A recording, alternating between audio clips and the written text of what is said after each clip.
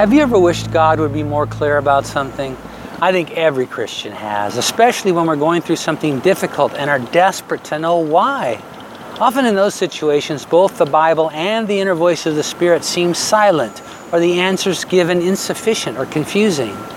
That's what happened in John chapter 11, verses 11 to 16, when Jesus attempted to explain to his disciples why he'd waited before departing for Bethany to be with his sick friend. He tried to help them understand that he'd purposefully allowed Lazarus to die, and sufficient time to pass so there could be no doubt about his being deceased. That way, when the Lord dramatically brought him back to life, their faith would increase. But they struggled to comprehend. Jesus was being neither cute nor mysterious when he told them that Lazarus was asleep. He was simply employing a commonly used idiom, and they would have immediately understood it in the context of the seriousness of Lazarus' illness to mean that he had died. But the Lord added that he was going to wake him, and in their limited perspective, this changed the context. So instead of understanding the combined statement as a figure of speech, they were forced to take him literally and couldn't grasp why Jesus needed to travel all the way to Bethany just to wake Lazarus from a nap. Even when Jesus patiently clarified what he meant, they still seemed to have trouble putting it together.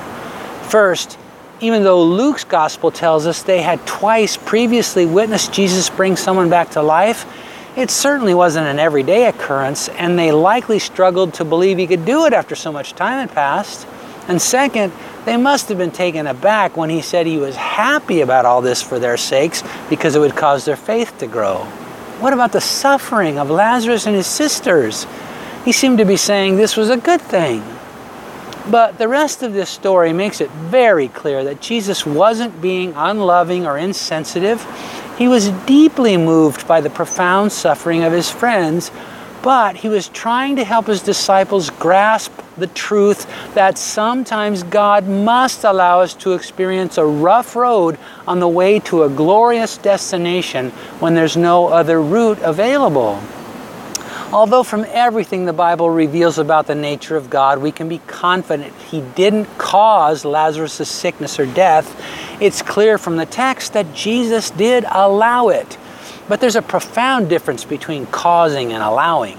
And this episode reveals that sometimes it's just not possible for us to grasp from our limited perspective the wonderful things our unlimited God is up to in the midst of a challenging circumstance. That can be a hard thing for us to admit. We give ourselves way too much credit. We like to think that the comprehension issue is never our fault. If God would just make himself clear, we'd certainly be able to understand. But this passage illustrates that that's just not the case and beckons us to exercise more humility. It invites us to become more comfortable trusting the love and wisdom of our good God than insisting we understand. In fact, I seem to remember a verse about that. Proverbs 3:5 says, "Trust in the Lord with all your heart and lean not on your own understanding."